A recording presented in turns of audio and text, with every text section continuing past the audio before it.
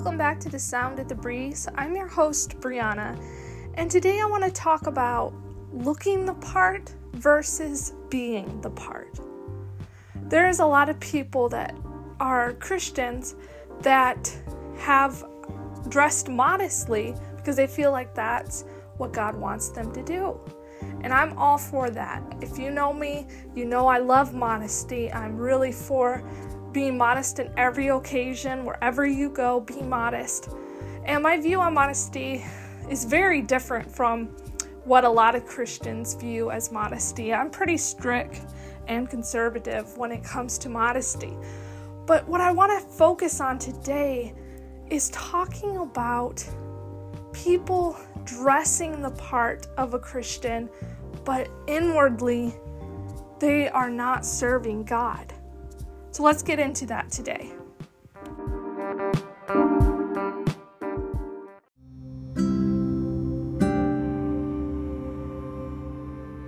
The main scriptures people use for modesty is found in 1 Timothy chapter 2, 9 through 10, and 1 Peter chapter 3, 3 through 4.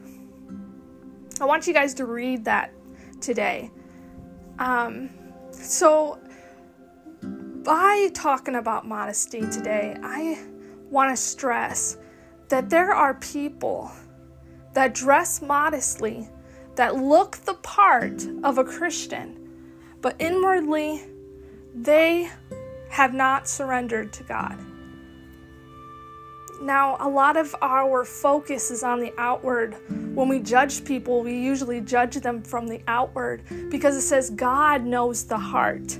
Man looks on the outward, but God knows the heart.